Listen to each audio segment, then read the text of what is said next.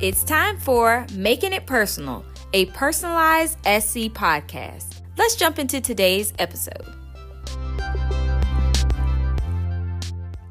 Welcome back to the Making It Personal podcast. I am your host, Carrie Fersner, and today I am joined by some very special ladies from KnowledgeWorks, and I'm going to allow them to introduce themselves to you all and tell you a little bit about where they fall in education and how they have connected to the work of personalized learning.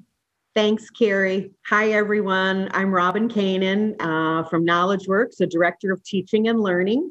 We are a nonprofit organization housed in Cincinnati. I'm coming to you live this morning with Carrie and friends from Columbus, Ohio, where I call home. And we have had the great privilege and just a really good time the last 2 to 3 years working with Carrie and her team at the South Carolina Department of Education in the Office of Personalized Learning. And we have been charged with the task of helping to facilitate some professional learning opportunities for y'all to make it personal in your classrooms. So good morning. So happy to be here. And good morning. My name is Brenda Neal, and I have the privilege, like Robin, of working with the Office of Personalized Learning here in South Carolina. And I, too, am coming to you from snowy Columbus, Ohio this morning.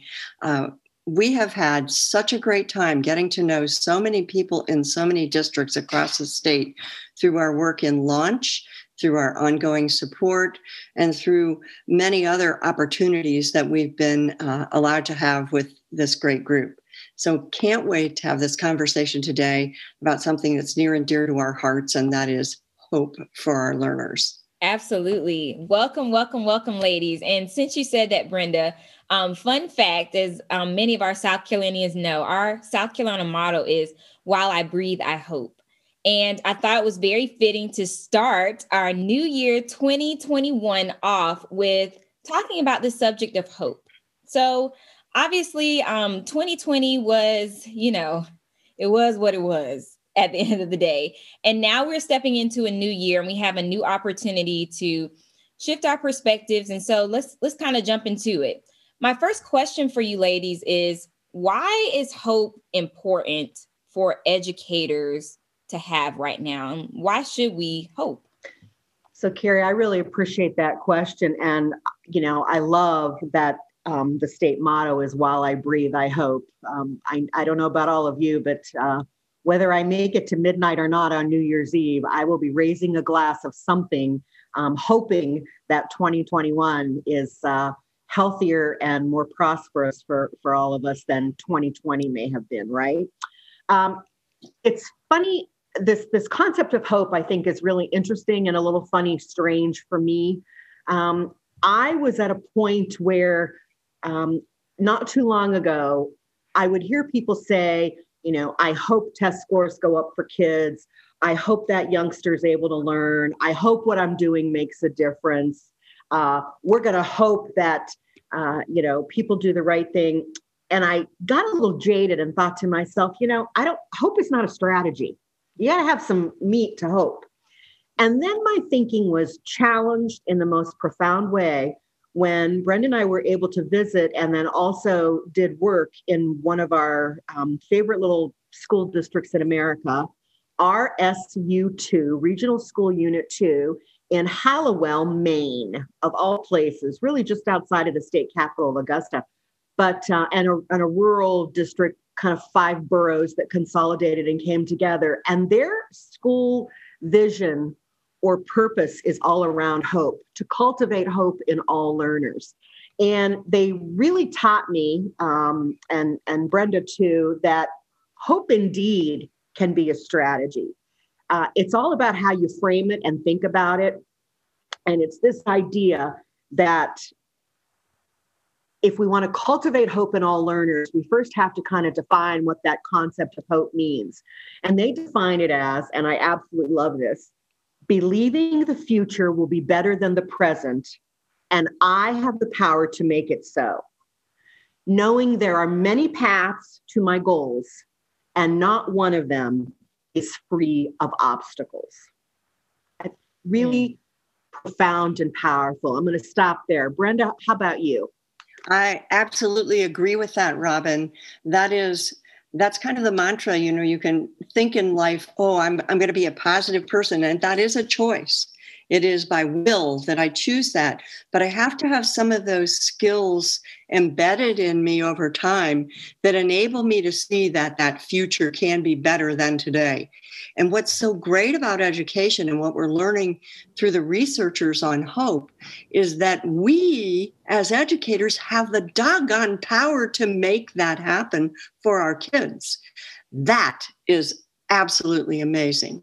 So if we don't do anything else in this crazy 2021 school year, we need to focus on how do we build hope into our kids? What are the things we can do that help equip them to face those obstacles that that you're going to have all through life? Our kids haven't lived quite as long as we all have, and we know life is filled with obstacles, but we manage to have hope in a better tomorrow, a better day. Every day is a new day. But we have to find a way to help our learners get that same understanding that I can handle this, I can meet it head on, and I can find a way. I totally am loving everything that you're saying right now, both of you. And kind of the synopsis of that definition you gave, I took from that, hope is the ability to have like a positive expectation of good in the presence of obstacles. So, as we kind of, alluded to at the beginning of this conversation, 2020 had so many obstacles. And, for a lot of people right now, those obstacles can become very overwhelming. So what do you think happens when we run out of hope for a better tomorrow, especially in education? Well, it's not good. And it's really, for me, it's around when I hear the conversations that we're kind of having together this morning, it's totally about growth mindset, right? Growth mindset is the belief that I can be better at something, tomorrow or in the future than I am right now through three things: persistence, effort, and a focus on learning the skills and knowledges and dispositions. And so when I think about what happens when you run out of growth mindset, or you're just in a space where you can't get through it, it's really kind of paralyzing. And it is, a person that I love to read and kind of follow is Brene Brown. Mm-hmm. And Brene Brown talks about that negative self-talk and what happens when we give into it and we allow ourselves, to spiral down. You dig very deep holes for yourself. And honestly, I don't think there's any place for it in our lives that's productive. I also don't see it in what our teachers and our principals and our central office folks and our educators and our parents and our kids have really done in the last 6 to 8 months. I don't think there is any shortage of hope in the way we're describing it if you look at the behaviors that people are having. The way that teachers every single day step up and try to innovate and reach out to kids and the systems that are in place to make whatever this learning environment we have found ourselves in, the barriers that it presents, works through that. So I think that's a really, really strong testament to the power of hope. Yes. Brenda, you've taught me a few things about what your brain does when you kind of run out of hope. Oh, yeah. Well, when you give in to those negative impulses, your brain is filled with cortisol, and that blocks everything else, all kinds of learning. It sends you into that kind of downward spiral. And especially in these times, for some of our learners who may not have as much support at home as they need right now, just because of how everything is impacting family, they need somebody who's positive in their life to give them that picture that, hey, tomorrow can be a better day. We can meet it head on. We can do some things. Failure does not define you. And again, that goes back exactly to what Robin said. And when we have that kind of belief, the endorphins that run through the brain give us that ability to meet every task head on and to use some of the problem solving skills that we have either learned at home or learned in school to be able to meet the task and not to give up. So yeah, what the brain does is so powerful. We want to keep that positive endorphins moving forward in the brain by knowing, hey, I can do this. I might not get it yet, but I can get it by tomorrow, or I can get it in a new way. So learning and trying those new paths and that positive self-talk through growth mindset, absolutely necessary to keep us moving forward. I love what you said just now in terms of just how failure doesn't define you. And you guys just speaking to how powerful an educator can have that influence on their students. I'm going to kind of pivot to another question that came to mind. How do you think educational leaders can help to cultivate this type of hope and this type of spirit of failing forward, as we've heard it said, amongst teachers? Well, I think celebrating small successes and paying attention to the human side of what we're going through is really very, very important. I mean, I know in Ohio where we live and also in South Carolina where you live, people might be doing double duty. They might be designing for virtual, they might be designing for face-to-face and feel overwhelmed by all that. Leaders in education need to pay really specific attention to how are my folks doing? 1-800, what's going on inside your life? What can I do to lift you up? And then celebrating those little successes together. So again, we have our efficacy, our agency built. We feel like, hey, I can go forward. And if I can't do it by myself, having a leader who says, okay, let's see, how can we do this together? How can I have you work with somebody else who will help get you out of the mud right now, where you might feel like you're stuck? You know, Brenda, what I heard, and Carrie, to kind of respond to your question is, I'm hearing that principals, leaders, really setting the culture and climate and the expectation that we will take care of each other. And it really is kind of around that social emotional learning. We do that for our kids, and that's becoming more and more critical and really at the center. Oftentimes, I've heard teachers talk about how that is as, if not more important than the academic content standards and skills that they're, designing tasks for kids, really paying attention to and helping kids understand what those dispositions are. I mean, I think of our profile of a South Carolina graduate and how that really speaks to the social emotional learning, and how I can begin to operationalize those in myself. And so again, what we do as the adults in the learning community really speaks and models to what we want to do for our kids. And I think one of the things that really underlies all of this is this idea of being transparent and explicit.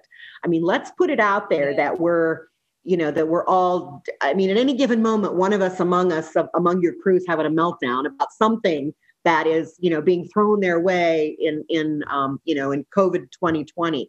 And we just have to be there for each other and help each other work through. And sometimes you give into it for a moment and you're like, you feel defeated and it's like, oh my gosh, I can't do this. But if you understand the biology of the brain, if you understand the power of that the positive thought or the forward movement or that idea of persistence and effort, and you give yourself grace.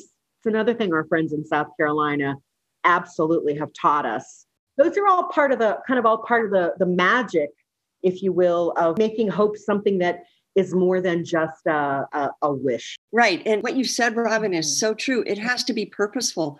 There was an article that appeared recently in Edutopia, and it talked about that if we don't do anything else in this year for our kids, we have to coach them and teach them how to maintain hope in the face of this adversity, because it's bigger than any one of us.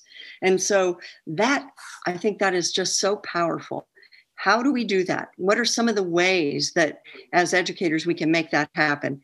And I know there are lots of possibilities out there, lots of things that the research on hope has said.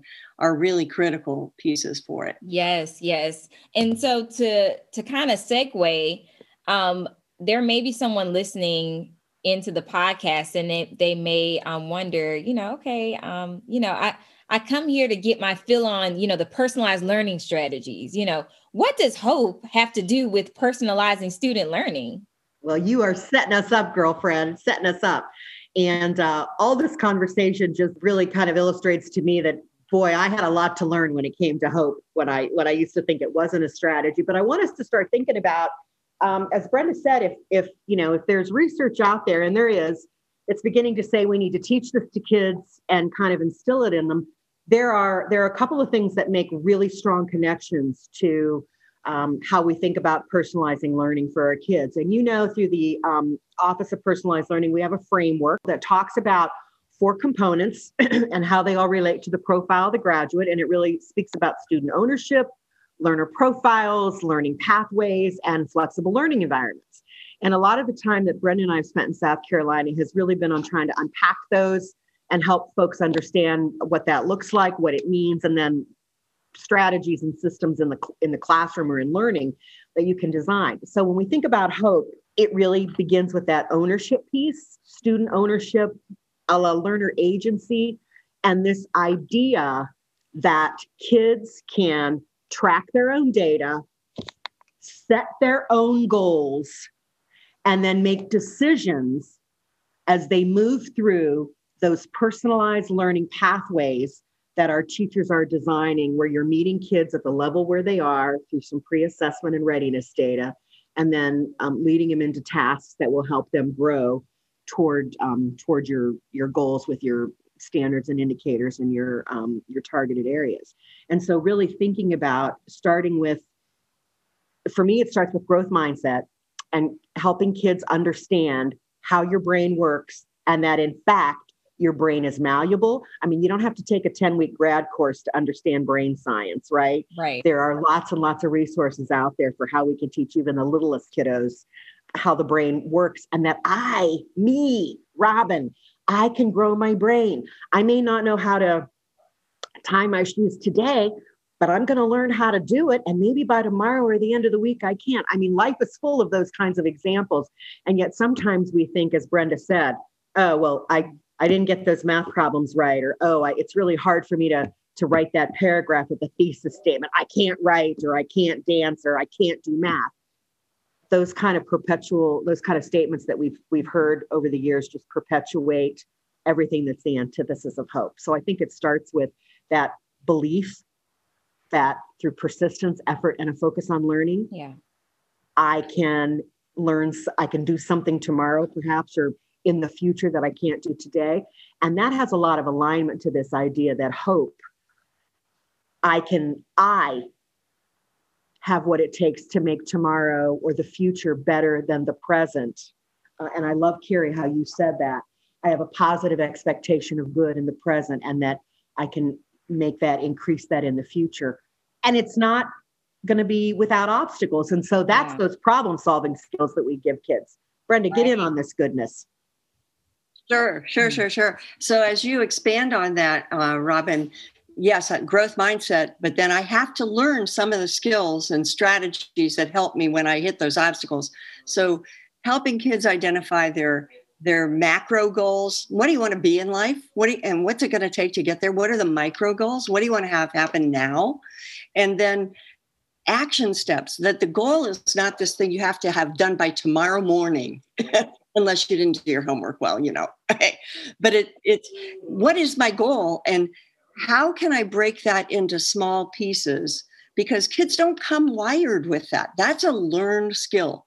So if we can coach it, if we can walk them through that, and they break it into those action steps and begin to see how they can conquer it and celebrate, and then, my gosh, what if this plan doesn't work? What are some other strategies that you could use? And if you can't think of them yourself, how can you get help? So we coach all those things in personalized learning.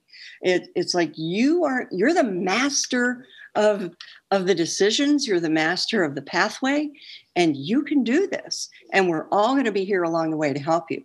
And then one other thing that, as we were getting ready for this conversation today, I saw that I hadn't really thought about before, but telling stories about kids who've been successful, kids at this particular age group who've been successful. Yeah, we're going to tell the stories about Albert Einstein. We're going to tell the stories about, great leaders, et cetera. But what about regular people who have conquered difficulties, and how did they do it?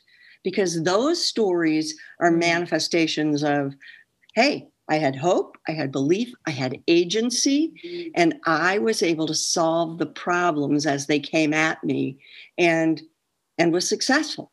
So that, again, gives our kids this solutions-oriented thinking that we need them to have. That produces hope. Brenda, that reminds me when we used to spend a lot of our time as literacy coaches and for teachers out there, the work of Alfred Tatum, yes. Tatum. Alfred Tatum has done a lot of work in what he calls enabling text. And Alfred Tatum talks about, when we think about diversity, equity, and inclusion, he talks a lot about how important it is for kids to see themselves in literature. And so it's a little bit of a bird walk, but it's a good point to take a quick check of what your classroom libraries look like and what the main characters are that you're putting in front of kids look like, and can kids see themselves? So if I'm a young African-American boy, am I only reading about the white kids? That's a missed opportunity.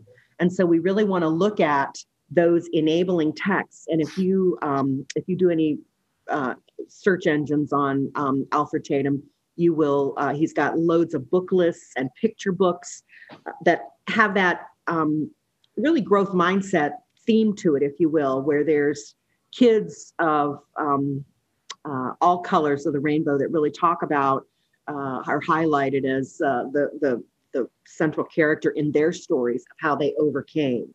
And that's also important to put in front of kids. Oh, Robin, you just made me think of something we haven't talked about for a little bit, and that is tied to Alfred Tatum's work, the work of Dr. Chris Emdin out of New York. And he had a strategy where he would take one of his students who didn't maybe have the efficacy, the agency, the ownership, and he would coach that person to become a student expert. In 3 days, I'm going to need you to lead this part in our class. It's only going to be about 10 minutes, but here's some of the stuff you need. I know you can do this. My belief in you, my empowering you by giving you the information, the support. I mean, we're talking personalized learning, baby. He's looking at this kid who needs to believe in himself, and he's giving that opportunity and making all of the situation work so that the student will be able to feel success, even if it's the first time. But that kind of student expert within a classroom is another one of those things that helps to really build hope that I could do this. This was difficult. I thought I couldn't, but I did. Yes, I love all the connections that you guys even made, from hope to personalized learning to the South Carolina framework for personalized learning. And one thing that stood out to me, again, you mentioned this earlier, which was the notion of transparency for students. Because, I just thought back to, just my experience in the classroom and just seeing students who were hopeless because the learning environment was not transparent. So they didn't really know what it was that they were learning. All they knew was that they were failing. They didn't know what their goals were. And so they couldn't aspire to be greater than what they were presently. So just, you guys talking about how students being able to take ownership and have agency and be able to, know and track their data and set their goals, not, us not using like a data notebook as just like a check, that's done, but intentionally and with purpose can really hope to cultivate that hope for students. Oh, Carrie, you are spot on about that. And we've had the great opportunity of actually visiting classrooms in South Carolina with a lot of our friends down there that we've made all through your connections. And we have seen classrooms that have a culture where the focus is not on the final product. It's not on the end game, where the focus is really on the process of learning. Yeah. And learning is messy. Mm-hmm. And in any one time, the three of us on this podcast could be at different levels. Carrie, you could be rocking it out of the park. Brenda, you could be moving along steady, and I could be like in the corner, throw a blanket over me. I've totally had a meltdown. I can't get through it. But all of that is expected, planned for, and actually celebrated because it's part of the learning process. And so this idea that we only put up and showcase the best work, the exemplar work, the kids that got the 100% or whatever it is, and guilty I did that, is really wrong-minded, because learning is a journey. And at any given time, we're at multiple places. And so the transparency of that, classrooms where they recognize that, they celebrate that, have seen kids own that. And then what happens is you're also building back to that social emotional learning. You're building empathy. So Carrie takes some time and comes over and, checks on Robin in the corner, right? Which is an over dramatization, but you get what I'm saying here. It becomes a culture of, we're in this together, we're helping each other, because you know what, today it's you and tomorrow it might be me, depending on what the actual content is. So when you see kids embrace it, because the teacher has been purposeful and intentional in making that part and parcel of the climate, is fantastic. And what I love is it doesn't all fall on the teacher's shoulders. He or she, like John Spencer would tell us through Empower, are empowering their learners. Instead of making decisions for my kids that they could make for themselves, I'm setting up those opportunities, stepping back, even though it's tough sometimes, and letting it play out, so that the kids begin to develop that ownership, which is all about hope. Yes. Now, you guys have been dropping gems the entire conversation. I feel like so many good nuggets of wisdom that I'm sure our listeners can use in their classrooms. But for the educators who are kind of like, okay, I hear you. I have hope. I want to cultivate hope in my students. I just don't know where to start. What are some subtle shifts that educators can make towards infusing hope and a more student-centered learning environment in their classrooms for this new year? So Brenda, why don't you start the list? And if you're listening, get your tablets ready or your pencils and papers ready, because we'll talk about just a couple. Well, all right. What I think would help right now, ways to provide that voice and choice that grow learner agency, like through a Genius Hour or a passion project. Our kids are spending so much time in many places, online, and it's probably not happening in South Carolina, but it's happening with my granddaughters doing worksheet packets. Dear God, we're way beyond that. So let's figure out, how can you dig into something you really want to learn and figure out, how am I going to approach it? So PBL or Genius Hour will also give kids multiple perspectives about issues and problems that they might be investigating. And it will help with that autonomy and the motivation moving forward. That's one. Okay. A second one, and we've seen this work for high school kids or, third and fourth graders. So again, it's content agnostic and it's K-12, depending on where your kids are in the process of learning. But it's this idea of learning planners, excuse me, where the kids actually, and it's more than just a checklist of tasks that I have to do. It really is about, it kind of starts with, where am I going, what that goal is, what are my action steps? And then it's almost as if we're asking kids now, okay, what's your strategy for working through this material? What's your strategy for learning it? Sure, it talks about what do you need to do, but it's getting kids to own that part of the process. Too often, we tell them what the problem is. Here's the solution. Here's all the materials you need. And then do this first and this second and this third and this fourth. And I get it. Sometimes that's where your kids are and that's where you have to start. But that's not where you stay if you're going to ever build ownership, learner-centered, driven by the kids. We shortchange our kids. And I've heard teachers say this again and again and again. My gosh, I stepped back and they blew the roof off this assignment with how they took it. It was better than anything I could have imagined. Right. Yes, that never, I hear that all the time, and it's so true, because we have given up some of that control, and or we've put some of the things that we normally handle and control in their column. Because I'm going to expect that you're going to do this. And, if I've got 30 kids, okay, I'm going to have ranges of kids that are able to be more responsible, from time to time. And so gradual release, and I put the supports in where we need to. But I think the idea of a learning planner is a great way to help kids figure out. I'm not going to tell you how you need to move through this work. Let's talk about it together and come up with your plan. I think tied right in with that, Robin, is really clear view of what success would look like. Carrie, you mentioned transparency. Yeah, here's the learning that you have to do.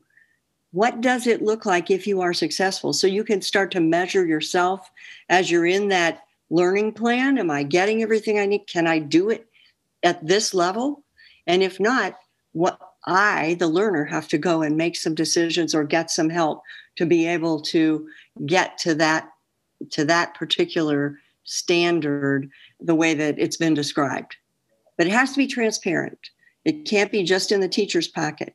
That reminds me of another strategy that's really all about transparency. And it's if you're just getting started and you're thinking, oh my gosh, you guys, this is great, but it's like, I don't need one more thing I have to do or think about. Well, let's think about one of the easiest, we kind of call it low-hanging fruit, right? The apple kind of drops in your lap as you're walking by the tree. Standard operating procedures, SOPs, develop those with your kids, i.e. Procedural stuff. And again, I know it's, the year's underway, but you may have kids after the first of the year coming back in class that maybe haven't been there all year. Okay, how do you set up your room with those classroom norms and guidelines and procedures? What if we as a class, you can certainly populate the list, and then you get the kids to own that. How do they line up and go out to recess? How do we treat each other? What's the procedure if I get stuck on a problem? It shouldn't be, I run up to you and, tug on your arm and ask you for the answer. We're trying to arm kids with strategies to help themselves. And so a lot of teachers start with standard operating procedures, and they're real transparent, and they're appropriate for what the need is at the moment. The ones I had at the beginning of the year, I probably still don't have hanging in my classroom or displayed now, because the kids have internalized those. You've got them for your distance and your virtual learning. Kids know how to log in and what the expectation is, and how to submit the assignment to the Canvas or your Google Hangout or however you're doing that. And so think intentionally about that, and think about it as a way to help kids begin to be independent without you. That's part of the ownership and agency piece. Awesome, awesome, awesome. Well, ladies, we will take a quick break, but we'll be right back. Got a personalized learning story to share? Got a highlight to show? Are you making it personal in your context? If that's the case, we want to hear from you. Be sure to reach out to the Office of Personalized Learning to be featured on future episodes of the Making It Personal podcast. We can't wait to showcase you and the great work you're doing in the great state of South Carolina to personalize learning for all students. We look forward to hearing from you soon. Now, back to the show.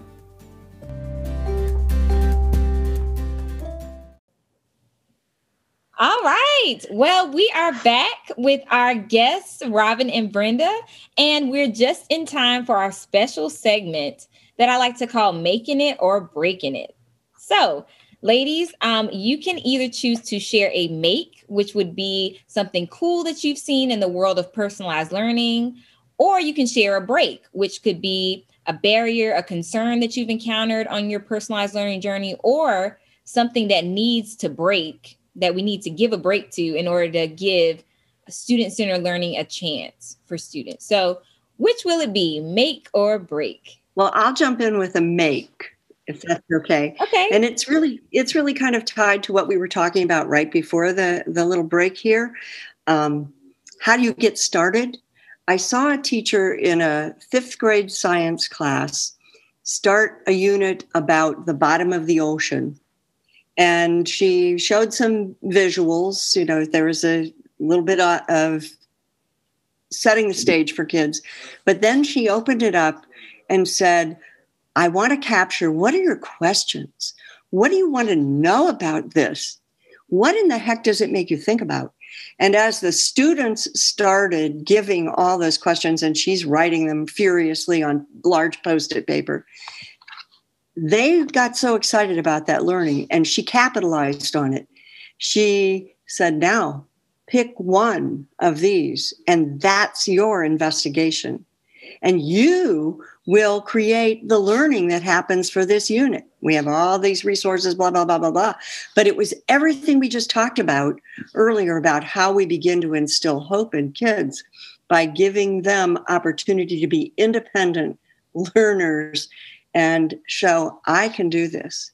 I even came up with a question. So it was so good. And I saw hope in kids who really didn't love science, but suddenly it was something that they were going to be able to manage. I think I have a make as well. I've seen some classrooms where the teacher has decided, actually the whole grade level has decided, and it then has permeated throughout the school, where they're going to make the learning process transparent. And so they've made the pathways public, if you will. So there's a display, a wall, a board, something in the room. And there are where the unit is happening, there might be the indicators or the standards that are inside that, what kids should know and be able to do. And kids are tracking their progress publicly.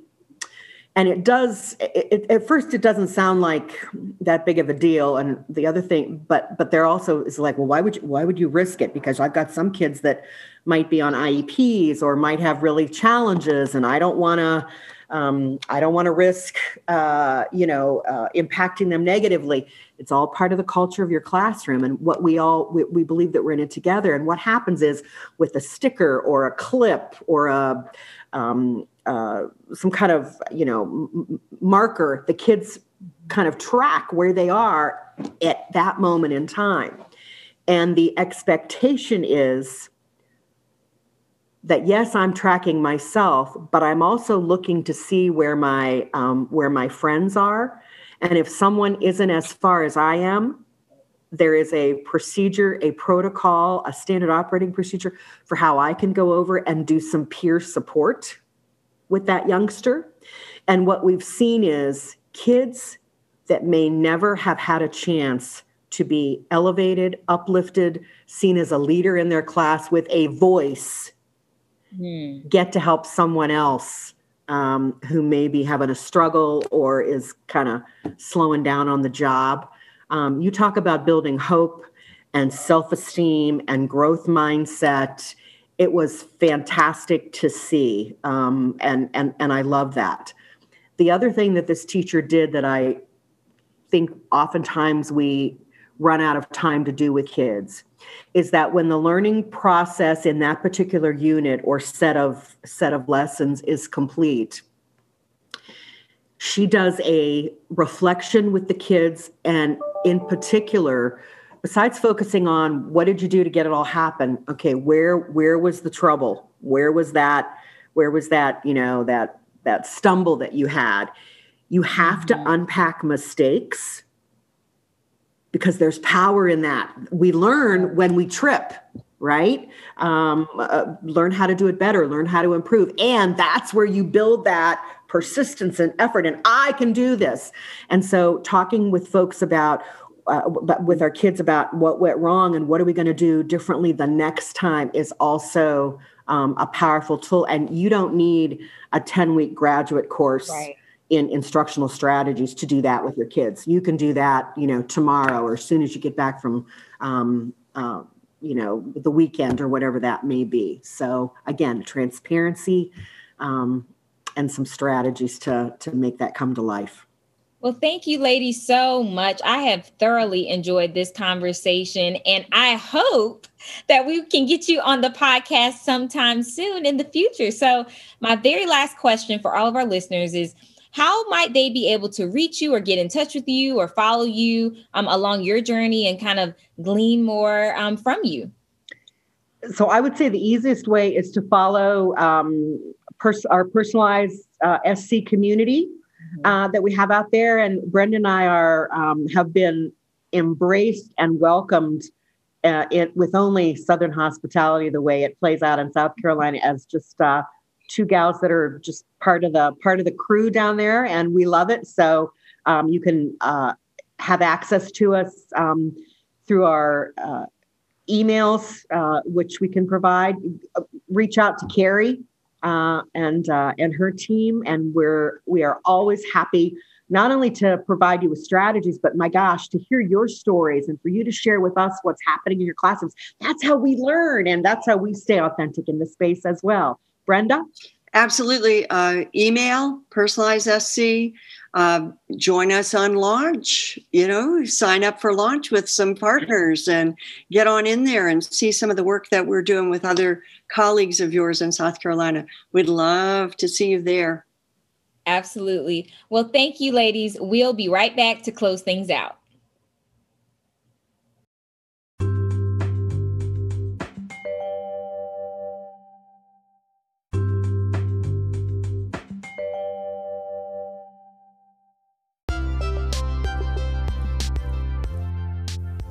Thanks again for tuning in to today's episode of Making It Personal. Connect with the Office of Personalized Learning by visiting our website, personalizedsc.ed.sc.gov. If you enjoyed today's episode, don't forget to subscribe, share with a friend, and tune in for a new episode every month. We'll catch you next time on Making It Personal. See ya!